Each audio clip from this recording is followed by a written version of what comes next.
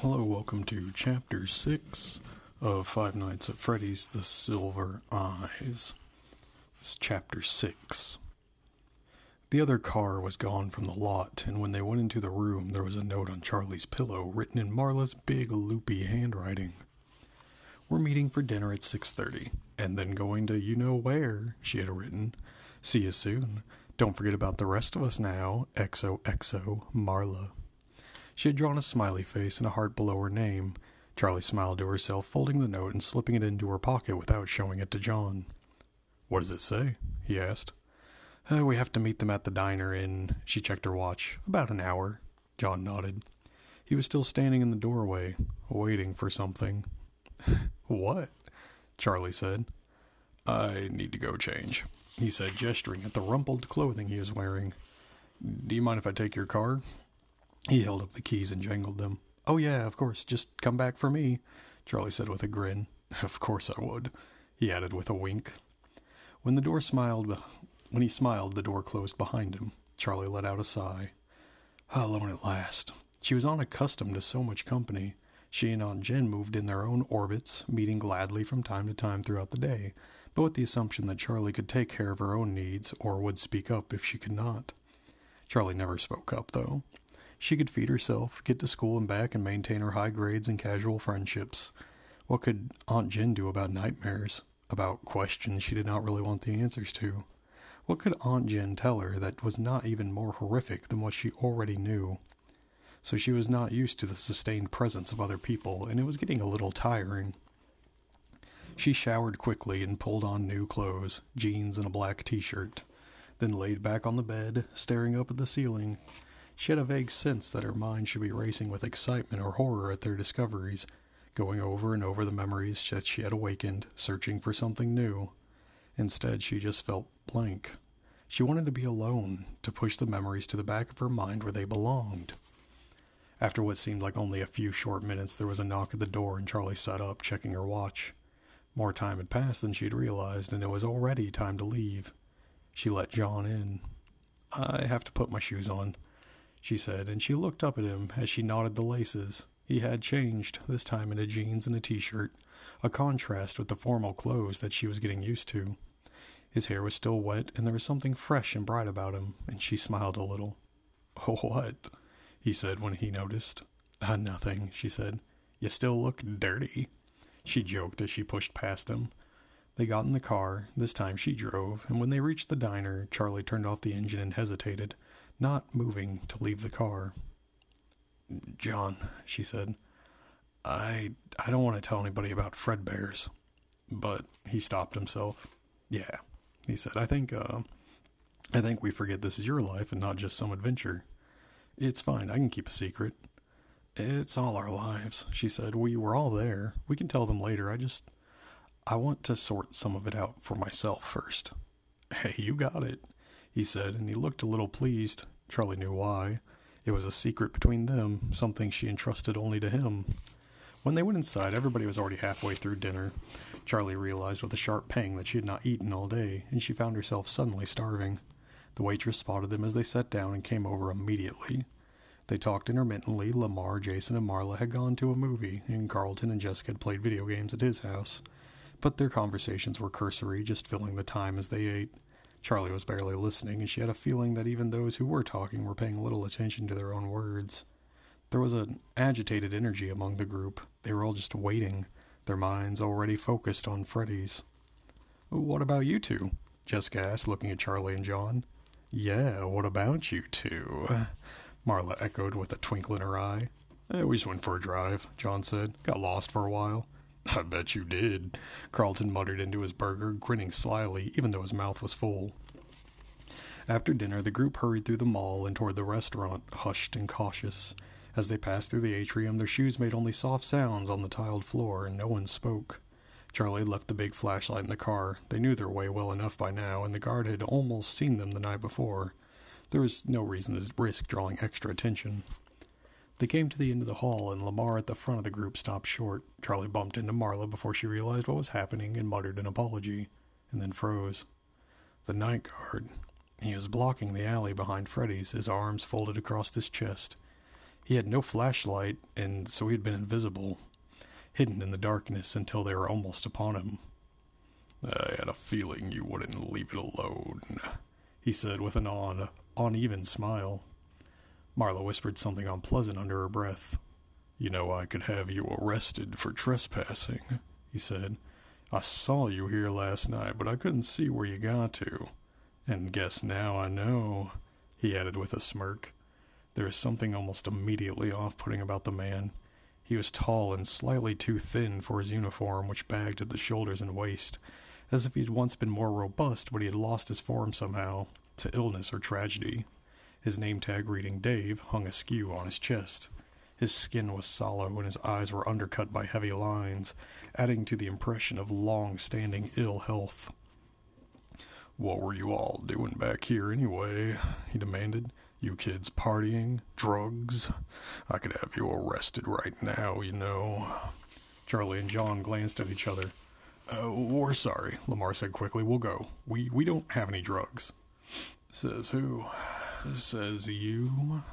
The guard wore an odd expression, and his words were harsh and fast.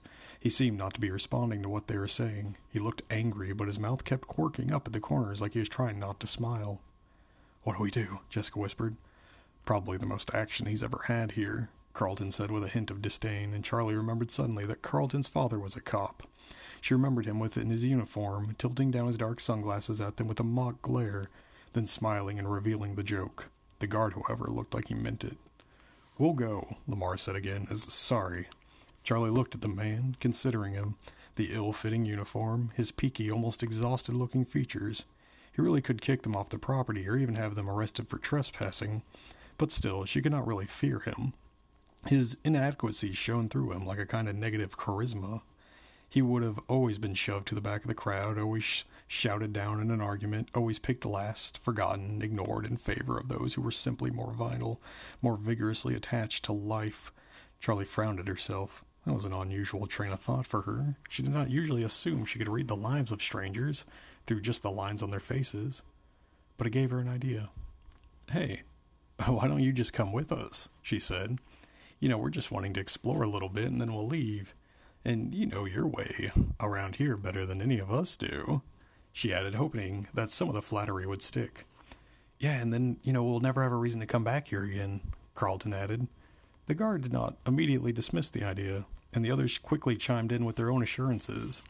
The guard peered at them one by one, fixing his gaze on each in turn, and when he looked at Charlie, she looked away, not wanting to meet his eyes, as if she would be giving something away if she let him look too deeply.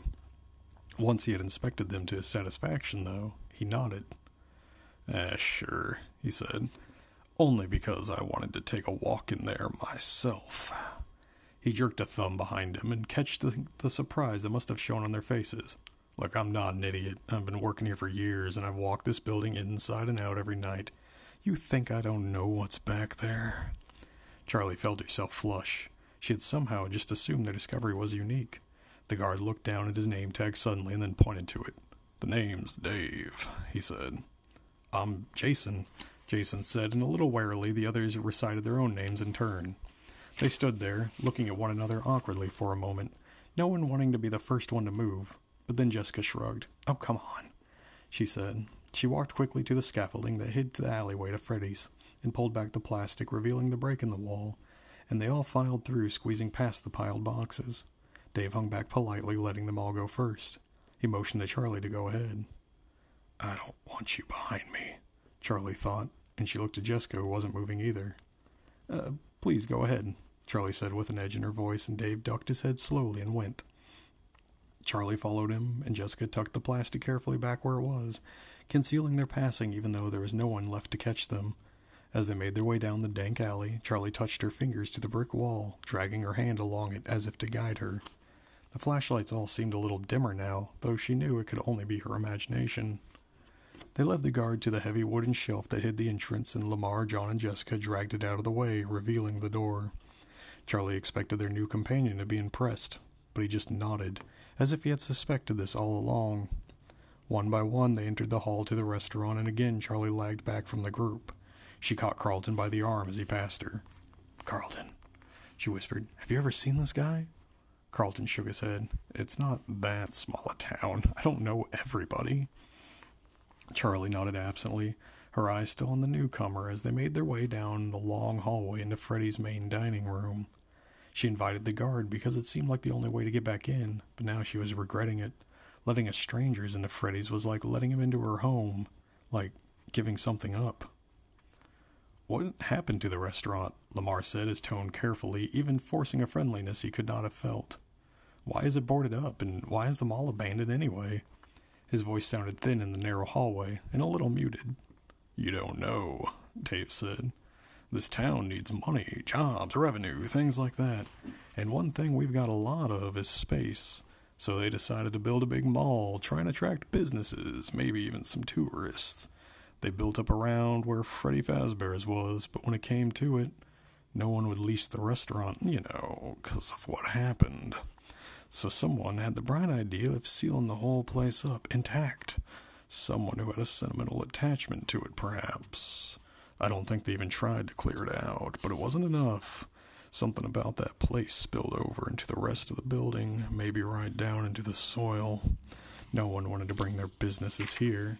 Sometimes business owners, franchisers from outside of town would come and look at the place, but they never signed the papers. Said it just didn't feel right. I think it's got an aura, a mystical energy maybe, if you believe in that sort of thing. Dave wiggled his fingers in the air as though casting a spell. I don't believe in that sort of thing, Lamar said shortly, but the guard did not seem to notice his tone. At each his own, he said. All I know is no one ever wanted their stores here, and they abandoned the construction before the building was even finished. Now nobody comes up here except kids wanting to screw around. And me. He added with what sounded like pride, and he must have felt some sort of possessive. Charlie thought, the only one who ever came here for years and years. It must have felt like it belonged to him, this strange, half-finished building. To him, they must be the invaders. They came to the end of the hallway, and the space opened up before them. Jessica ran ahead to the control room behind the stage, her flashlight bobbing merrily ahead of her. She disappeared for a moment, then hit the light switch, and all at once the room was warm and bright. Charlie stopped blinking in the sudden light, and Dave brushed past her as he did something to catch her eye. There was a scar on his neck, curved and ugly, almost a perfect half moon. The tissue was knotted and white, the cut that must have been a deep one. Only a few feet away, Dave turned in a circle, taking in the restaurant in an awed, and as he did, Charlie saw that the scar had a twin, the same half moon in the same place on the other side of his neck. She shivered a little. Those marks were too clean, too perfectly placed. They looked deliberate. The group fanned out. Carlton, for some reason, headed towards the kitchen, and Jason wandered away towards the arcade again. Be careful, Marla called out after him, but she was already following Lamar to the control room to join Jessica. Charlie hung back, and John stayed with her. Something was different in the air. It felt thinner, like she had to breathe deeper just to get oxygen. Oh my God, it's just a guy, she told herself. But that was the problem. They brought an outsider with them, and now the restaurant felt less secure, no longer hidden away. Freddy's had been breached. Freddy, Bonnie, and Chica had begun to jerk in their stiff, singular movements. Charlie looked at Dave, but he did not appear even surprised. He's been here before, she thought. Of course he's been here before. The whole town used to come here back then. John motioned her on, and reluctantly she went with him to the control room, Dave tagging along behind them like a stray. In the booth, Jessica was hunched over, pressing buttons, and Lamar was studying the control board, trying to make sense of it. Dave peered intently over their shoulders, watching. He was nodding slightly to himself, wrapped up in some private calculation. And when Jessica stepped back and stretched, he cleared his throat. Could I give it a try? He drew himself up a little, extending his arms graciously. Jessica and Lamar exchanged glances and shrugged. They shuffled around so that he could reach the board, and he stared down at it for a long moment without moving, then touched a series of buttons, and a hum rose from the speakers, a long, lone tone that did not waver. Whoa, Jessica said and pointed to the monitors. Charlie saw movement on the screen and backed out of the control room to look for herself. On stage, the animals were now dancing, crudely, awkwardly, without grace or complexity. Charlie remembered, but they were moving in sequences, not just one motion at a time. Charlie went back to the control room, but did not go beyond the door. How did you do that? She snapped, not caring if it was rude. Dave raised his hands. Beginner's luck, I suppose. I was just pressing some buttons. Right, Charlie said and rubbed her temples. Can someone please turn off the speakers? Lamar darted forward and flipped a switch, and the sound died.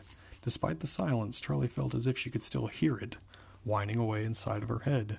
She closed her eyes for a moment, and when she opened them, Jessica and Lamar had gone back to working the controls. But there was a caution in their movements, and they glanced at each other every few seconds as if seeking reassurance. Charlie looked at John, his arms folded across his chest, and his eyes were trained on the back of Dave's head. In the arcade, Carlton pressed some random buttons on the game console, knowing nothing would happen, and then turned around, finding himself the subject of an 11-year-old's resentful stare. What? He said. I'm not a baby, Jason said. You don't have to watch me. What? Jason, I'm not watching you. I'm just hanging out with you. I'm not Marla. Go stick your tongue in an electric socket for all I care. He waggled his eyebrows comically, and Jason laughed. Oh, fine, maybe I will, he said, and he scanned the baseboards for a socket, briefly considering calling Carlton's bluff. But when he glanced back, Carlton had already wandered off. Jason bit his lip and rocked on his heels, feeling foolish. After a moment, he went back to the drawings on the wall. There were too many drawings to pursue each one in turn, but Jason suspected he would not need to. As they had the night before, the drawings would come to him. They wanted to be found. All Jason had to do was look. The drawings in the arcade gave up nothing. They were just children's grubby art, faded with age. He went back out into the dining room, still hugging the walls and scanning them, hunting for something that was more than crayon. What are you up to, Jason? Lamar was suddenly behind him. Jason turned around and studied him for a long moment, considering. He did like Lamar, even if his friendliness could be traced easily to his interest in Marla. Lamar had bent down, so his head was almost level with Jason's, and Jason leaned toward him and whispered, The drawings move. Lamar drew back, and for a moment a look of real alarm crossed his face, but it was fleeting. Jason bit his lip, waiting, and Lamar grinned at him, then reached out to pat him on the head. Okay, Jason, we'll get you the help we need, he said heartily, and Jason laughed and slapped Lamar's hand away.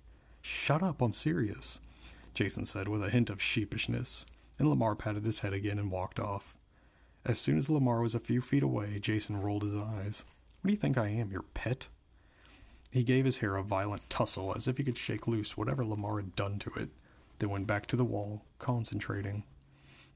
He'd made his way along one wall and was turning the corner when it happened. A flicker, just out of the corner of his eye, almost a shimmering. He stopped. Which one was it? He scanned the drawings again, going up and down the wall carefully around the place he thought he had seen movement, but there was nothing. He started over, stopping to look at each crayon scribble, and then it happened again.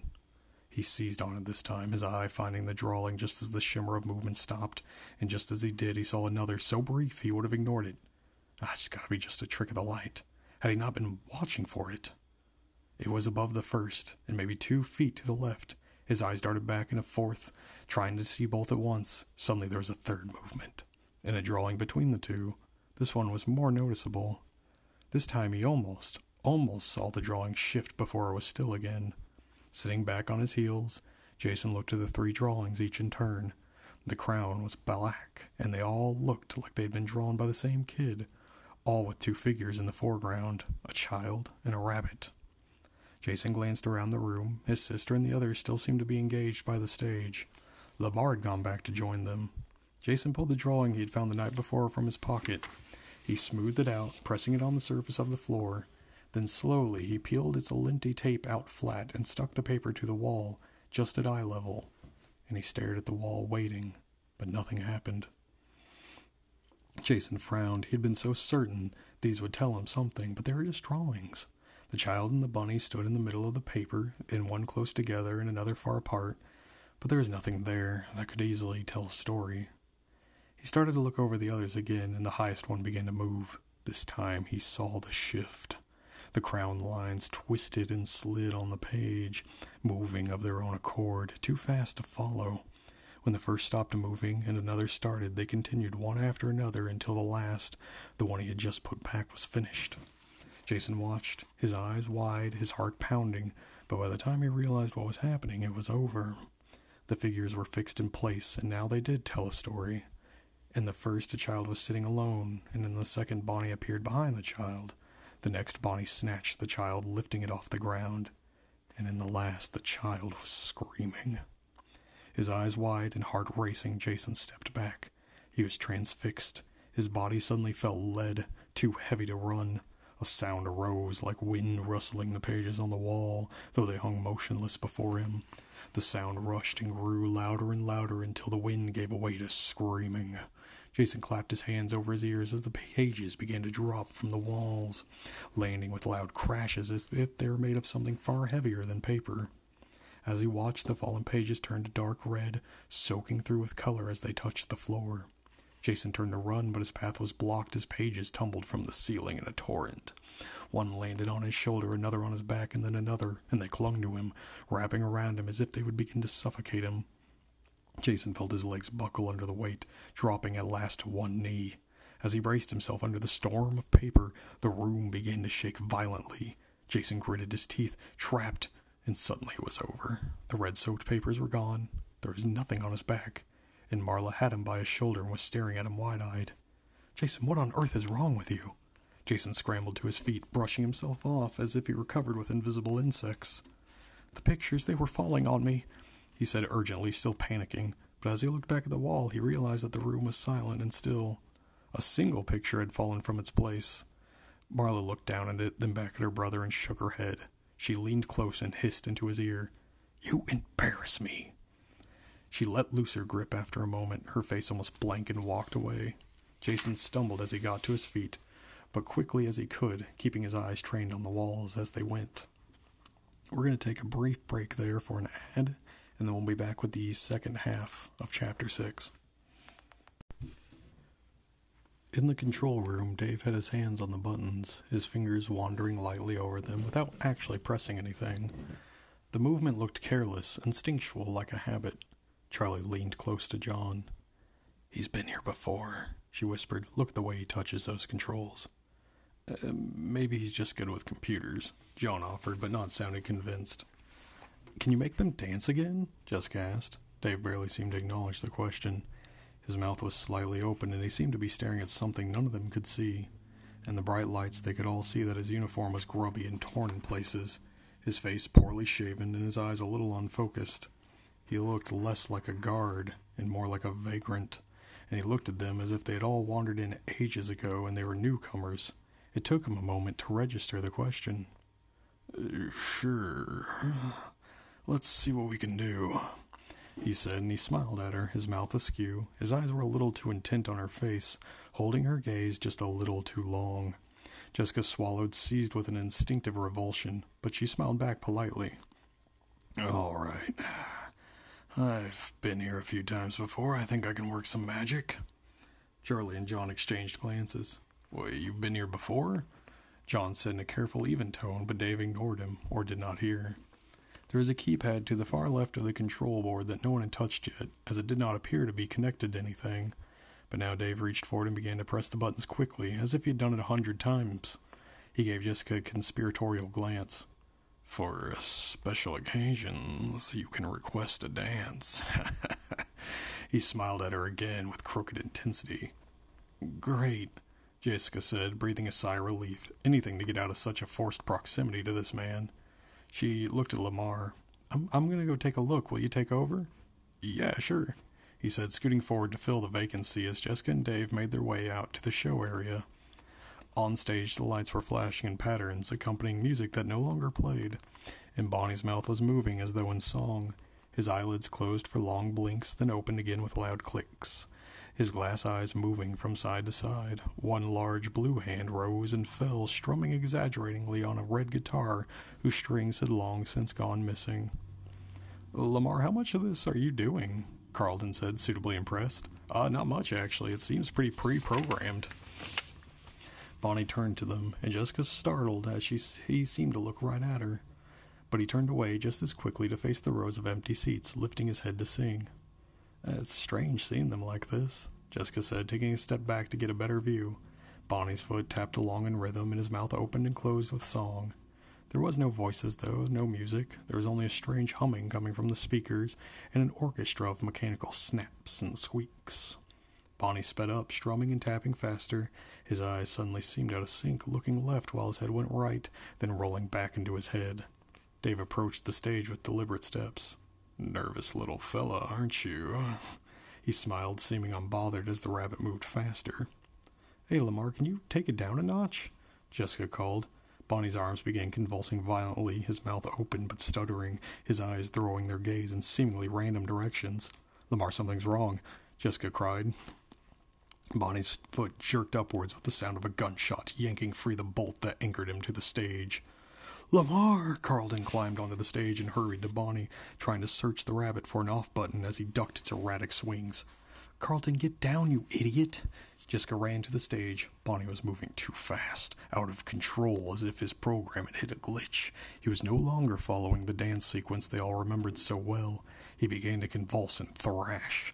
Carlton scrambled back, trying to get away, but Bonnie's arm broke from the guitar, swinging out and hitting Carlton across the chest, knocking him off the stage.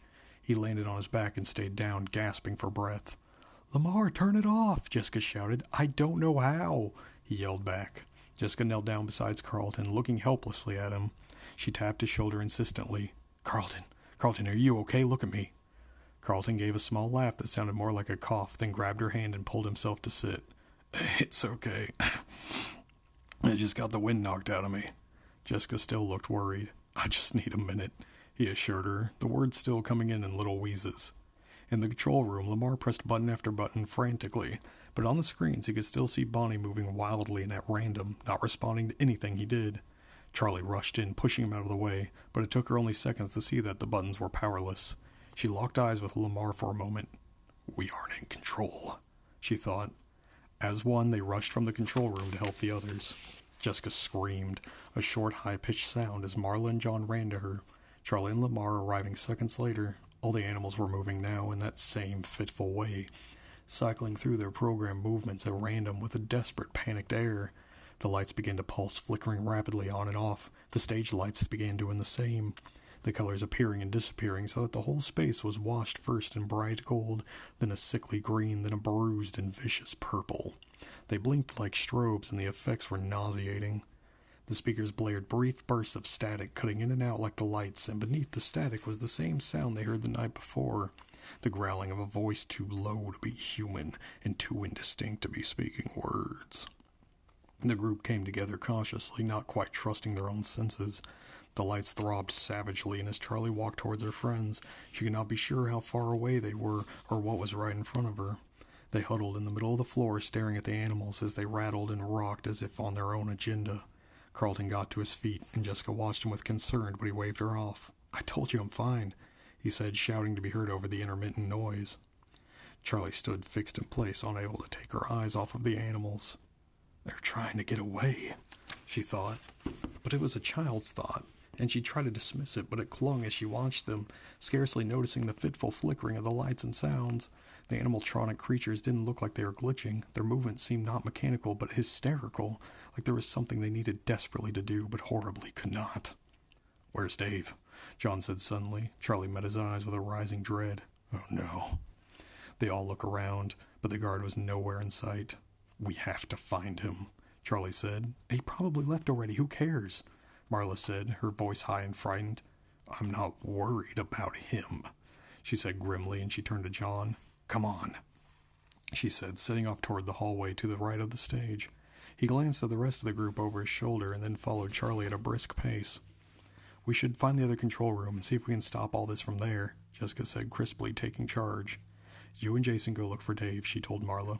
"I'll go with them," Lamar said quickly. "Okay, control room?" Carlton said, looking at Jessica. "Control room," she confirmed. They all set off, moving slowly. The strobing lights distorted the space in front of them, seeming to throw up obstacles that were not there, obscuring the ones that were. The effect was disoriented, a constantly shifting maze of light and noise. "Ah!" Marla shouted, and everyone stopped short. "You okay?" Carlton yelled. Yeah, I just bumped into this stupid merry-go-round," she called back. And the speakers were momentarily noiseless, but they shouted across the small distance as if there was a canyon between them.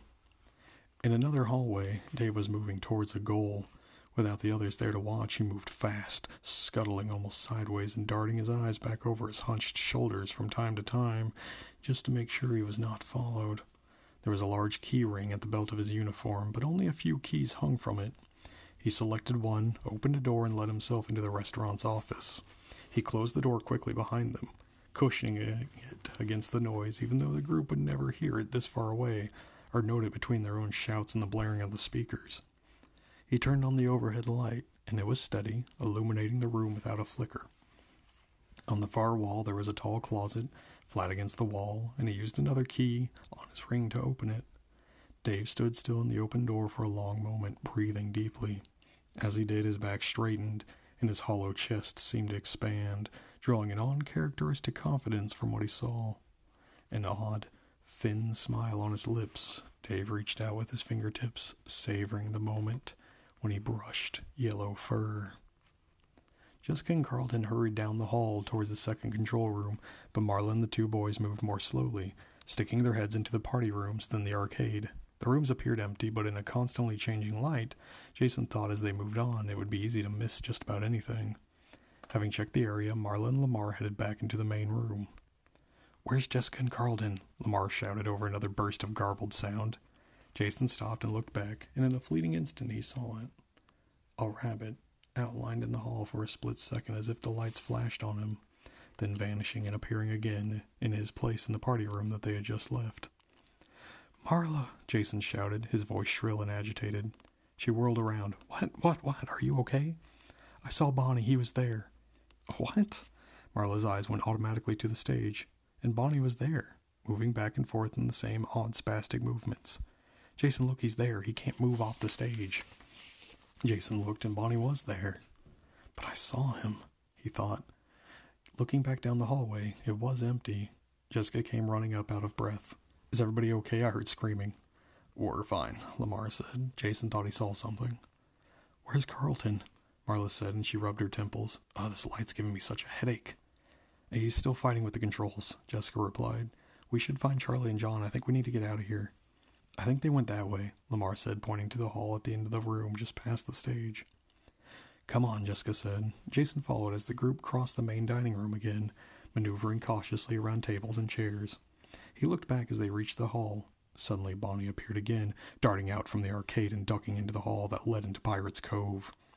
Jason watched his sister and the others file through the doorway, then slipped away before they could see him go.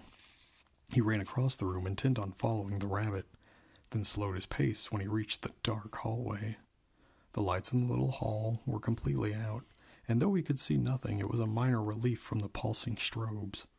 Jason hugged the wall as he moved, trying to scan ahead of him for signs of movement, but it was just too dark.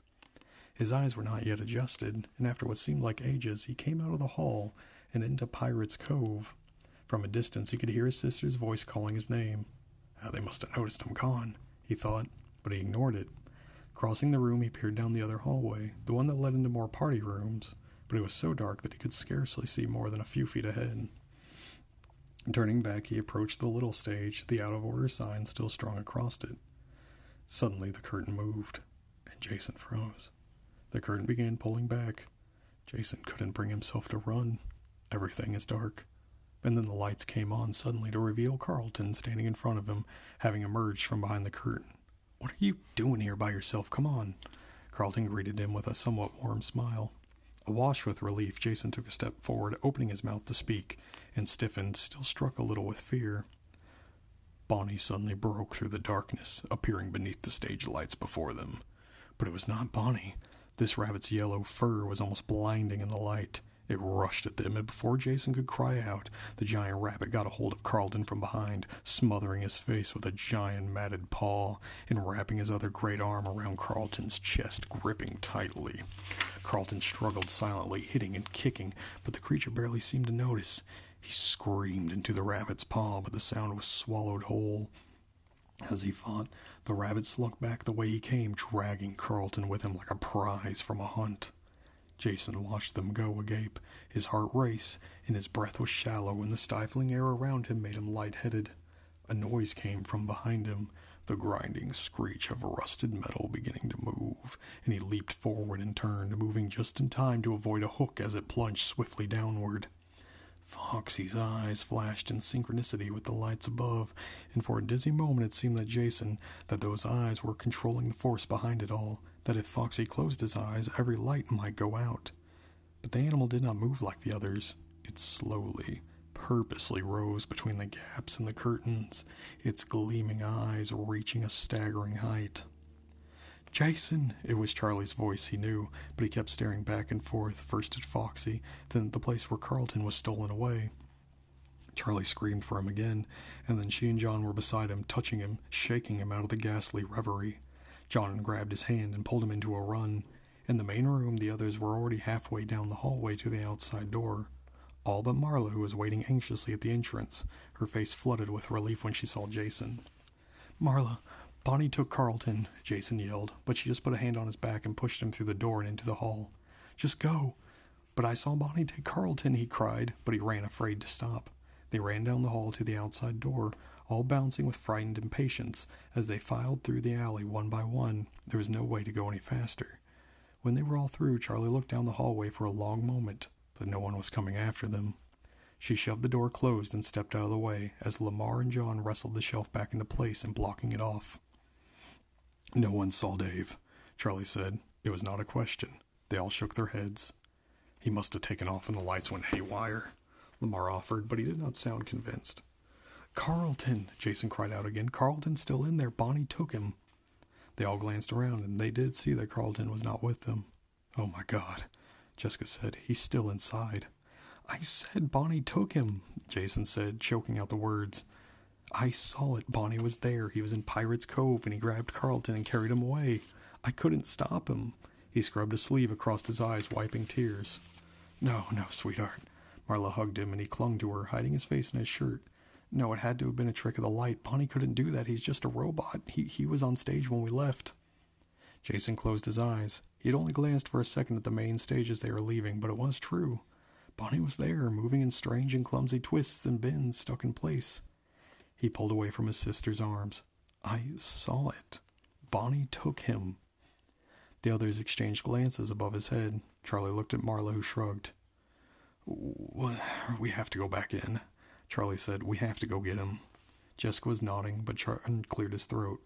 "I think we need help," he said. "It's not safe in there." "We could get Carlton's dad," Marla said. "I'm not taking Jason back in there, though." Charlie wanted to protest, but she bit her tongue. They were right. Of course they were right. Whatever had just happened was beyond them. They needed help. That is the end of Chapter 6 of Five Nights at Freddy's: The Silver Eyes.